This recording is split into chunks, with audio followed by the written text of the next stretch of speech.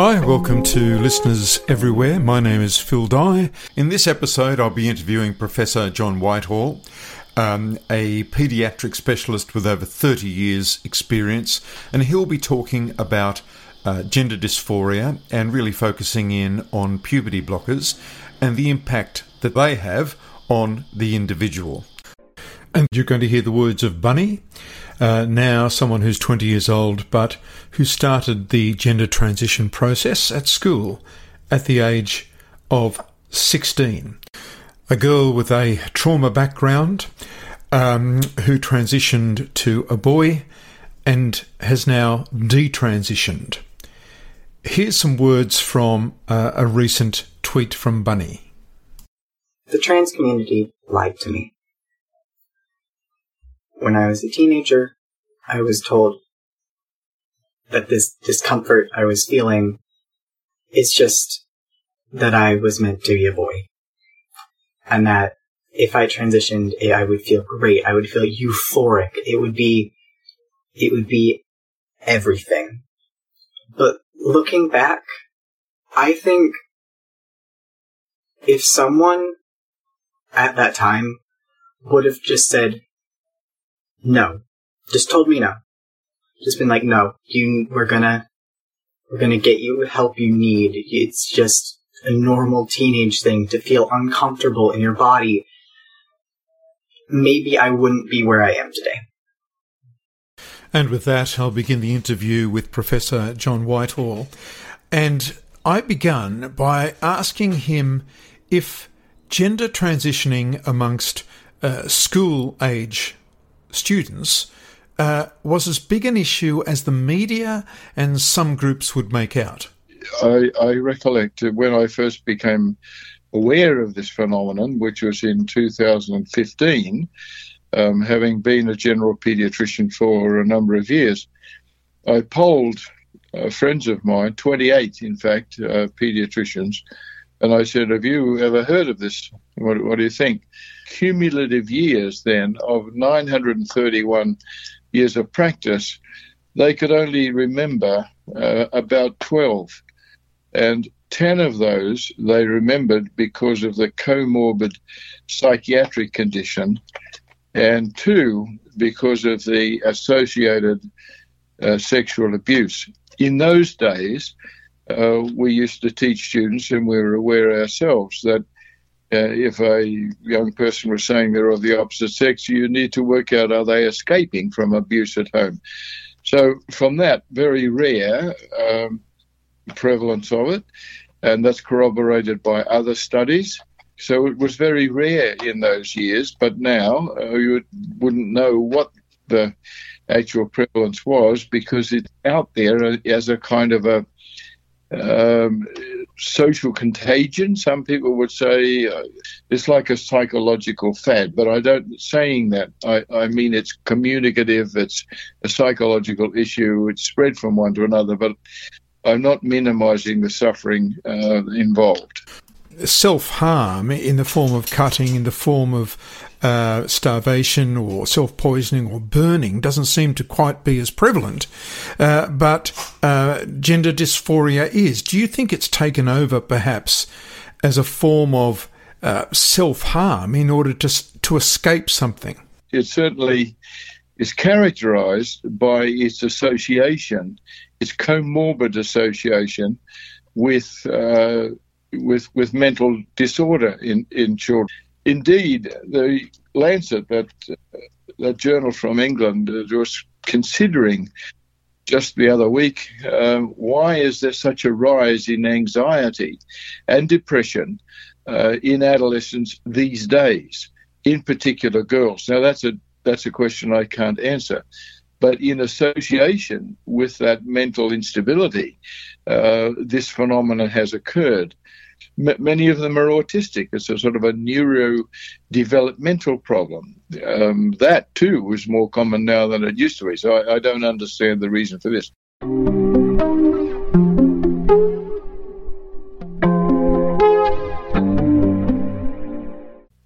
John, when I was 15, I tried to commit suicide by taking my mother's sleeping tablets.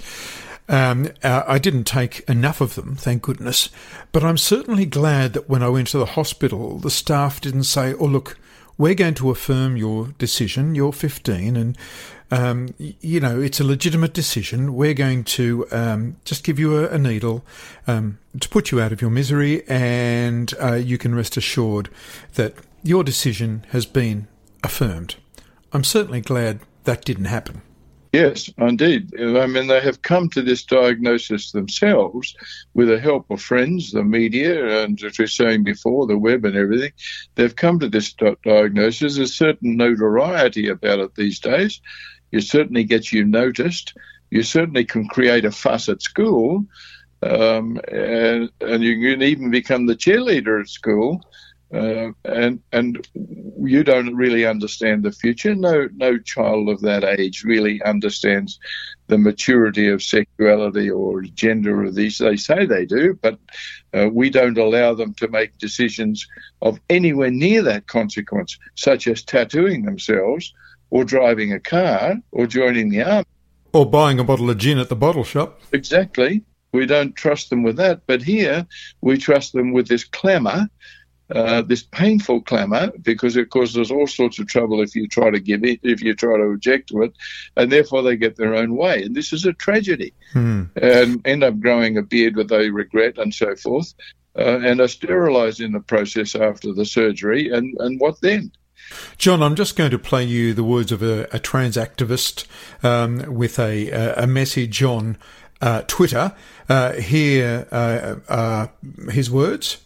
Here are the actual facts. Fact. Medical professionals are not giving puberty blockers to children who have not reached puberty. Fact. Puberty blockers are fully reversible. John, are puberty blockers fully reversible? This is an exceedingly frustrating thing because, no, they're not reversible. And there is abundant literature to prove that. From rodents to animals. Now, people will say, well, why are you basing it on animal studies? Well, every other medical thing is based on animal study. If you give like a sheep a new drug and it drops dead, well, you don't pursue that line of treatment. Now, sheep in particular have been given puberty blockers around that peripubertal time. And then they did MRI studies on their brains, found that the limbic system, which is in the midbrain area, and it coordinates thinking and emotion and drive and reward and leads you, therefore, to make the decisions that you think are appropriate to that new assessment of yourself. That was hypertrophied in these sheep, and then when they donated themselves to science, so to speak, and people were looking under the microscope, a molecular microscope, they found that many genes, the function of genes was either up-regulated or down-regulated, and these were very basic constituent genes. So what had happened to these sheep that they didn't make the ultimate sacrifice? Well, they were much more behaviourally disturbed. Their memory was disturbed. Did they get better? No. This was a sustained effect. So it had effect on the brain of the sheep? That's correct. On the limbic system in particular, and that was reflected in sustained alteration in their behaviour. Now, I don't know why. The children's hospitals continue to assert, like this mantra, that puberty blockers are safe and entirely reversible when they can look up the literature. If I look up the literature, they could do it. Yes, interestingly, I contacted the Royal Children's Hospital Gender Service in Melbourne with the idea of talking to Associate Professor Michelle Telfer, asking her similar questions that I would ask you. But no, I was told that there was no one who could speak to me at this time. I then contacted the Maple Leaf House in Newcastle, a transgender support service, and I was told that they'd get back to me, and I rang them again, but of course they didn't get back to me.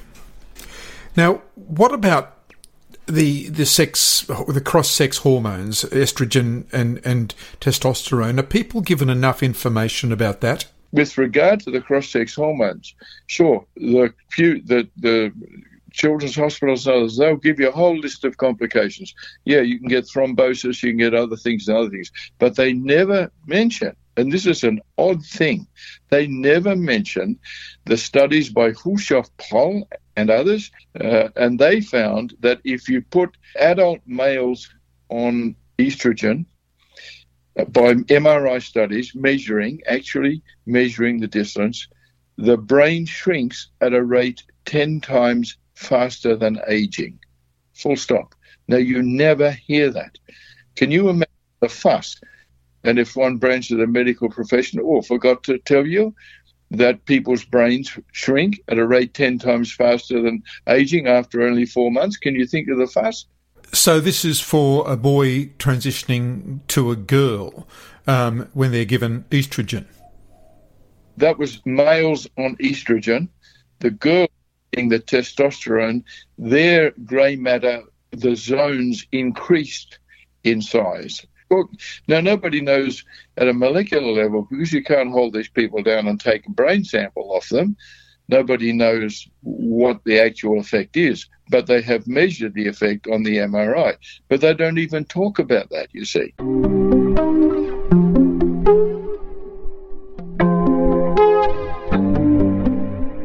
And what are the age limit restrictions on transitioning? The guidelines, the Australian guidelines put out by the Children's Hospital, did away with the age limits, except they were mentioning you shouldn't have surgery under the age of 18. But essentially, there is no age limit to it. And what their health department is advising, say, the 84 doctors in New South Wales who are doing it, is that you can start the hormones basically at any age in that area, as long as you have agreement by the child and by both parents.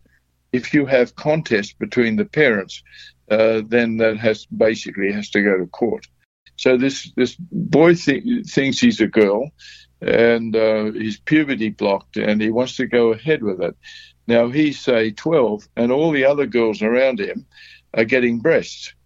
Worse, when he's 14, everyone's got breasts, and he hasn't. And he's the one wearing a dress. And he's the one, you see, there's the argument out there by these people, well, you're just being cruel now, not to give cross hormones, because he's standing out as a sort of a breastless, immature girl. You're listening to the first of the Filtered podcasts. My name is Phil Dye, and I'm talking to Professor John Whitehall, a paediatrician with over 30 years' experience. John, in my research, I searched through many articles and found that 69% of all individuals who are transgendered had a ACE trauma, childhood trauma score of 3 or 4. That means that they had had events of childhood trauma in their life, at least 3 or 4 of them. That trauma could be childhood sexual abuse, it could be physical abuse, it could be a parent with depression, etc. When a young person goes to transition in Australia, are these causes of it? Are these events of childhood trauma, which may still be going on? A child could still be being abused in the family situation. Are they investigated and dealt with before gender transition is considered? Well, you would hope it would be looked at in depth before you took this massive medical intervention, but I'm not comforted by that. There is a report from Western Australia that I'm involved with just at the moment, and what they are saying is that normally there is this process of assessment of psychological problems, but these children may be directed first to the endocrinologist, So you can imagine they got the girl who was really insistent, and the parent is going along with it. And you can imagine people saying, well, gee, we better maybe put her on give in and put her on the cross-sex hormones and so forth. It is not formalized that should not occur, as it is in Finland. Here, that there is freedom, as far as I can see, to cut short the diagnostic process and the sort of cognitive therapy process to reorientate the person with the chromosomes with which they were born. And John, you mentioned Finland, and by anyone's measures, Finland is a very progressive country. What are they doing differently, and how did they get to this state of doing things differently? And I was speaking with one of their psychiatrists just recently, and that is in fact what she was saying. They were astonished by this rise of mentally disordered girls who had heard that or learnt that they were boys, and they were looking therefore and insisting that they pursue the cross-gendering pathway. And when they looked more closely at it, they were astonished at how affected these children were. Like really doing badly in life, staying at home, not socializing, doing badly at school, really in a general kind of slough of mental disorder. And then they hear this kind of siren call that the answer is to be found in becoming a boy. And how easy is it to find doctors who will begin gender transitioning with children from an early age? There are 84 general practices practices in New South Wales alone, which have set themselves up in order to help people transgender. And there is no age limit that I can see there at all, which would restrict them, nor, as far as I can see, is there any obligation to undergo any kind of investigative therapeutic psychotherapy. None. So it's like the horse has come out of the stable, and now we don't even know where the horse is. So before a child is going to have hormones, either estrogen or testosterone, their puberty has to be blocked, and they take puberty blockers so that they're a blank slate, and the hormones can then do their job. At what age can someone start puberty blockers? Well, the recommendations, but again, these are recommendations. These are not sort of laws. The recommendation is that you would start puberty blockers when the child reached Tanner stage 2 of puberty, which is development of breast buds in a girl and some enlargement of the testes in a boy. Now, that's a very, very that's not rocket science to actually measure those things. The youngest one in the records was 10 years old. Now, that was a boy, a natal boy, and who knows? Did they feel his testicles to see whether they were a bit bigger or not? He had put up a significant argument that he was a girl before that. That boy record of having diagnosed or been diagnosed with mental disorder of significant amount of depression and so forth. But whether they looked at the trauma or whatever, I don't know about the trauma. But yes, there were associated comorbidities.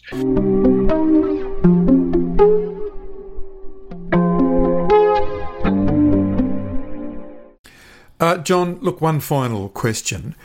If a young person transitions and later on in life, perhaps they get to the age of 20 and 21 and they decide that this is not for them, they've got continued psychological problems, that transitioning hasn't cured them, changed them, and they wish to then detransition and go back, and they're very angry about it, and they decide they're going to sue the doctors that did this. They're going to sue the education departments that let it occur on their watch. They're going to even sue their parents. Is this something that could happen, that we could see this avalanche of cases against institutions? Well, of course it could happen. I wonder why it happened already. The court case, the High Court case in Australia, the precedent for this was by a Mrs. Whittaker against an ophthalmic surgeon, Dr. Rogers, and he inadvertently failed to tell Mrs. Whittaker of the 1 in 14,000 chance that operating on the bad eye would so influence in an autoimmune type way the good eye that blindness might occur. So the court declared that a doctor has the awesome responsibility to explain properly and fully and be satisfied that everything is explained regarding complications that might occur 1 in 14,000. That had they known about those things, they wouldn't go ahead with the treatment. Now, how can that possibly happen? These people are saying puberty blockers are safe and entirely reversible. Well, already for 10 years, it has been known in sheep that that's not so. John, thanks for talking to us. I know we'll cop some flack for this episode, but it is the well-being of children that we have in mind. It's a miserable, awful, sad problem, and the children are being caught up in this, and my heart goes out to them because they're obviously suffering children, and they're going to suffer more. I mean, irreparable changes to their brain and certainly to their breast, to their body, and everything like this is the pathway that they are being encouraged to walk down. Now, that is a really, really sad thing. And that was Professor John Whitehall, a paediatrician with more than 30 years' experience.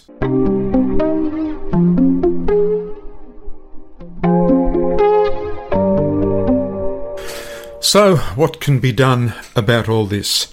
I think the medical staff, the parents, the education bureaucracy, who obviously aren't asking the right questions, their heart's probably in the right place and they believe very much in what they're doing.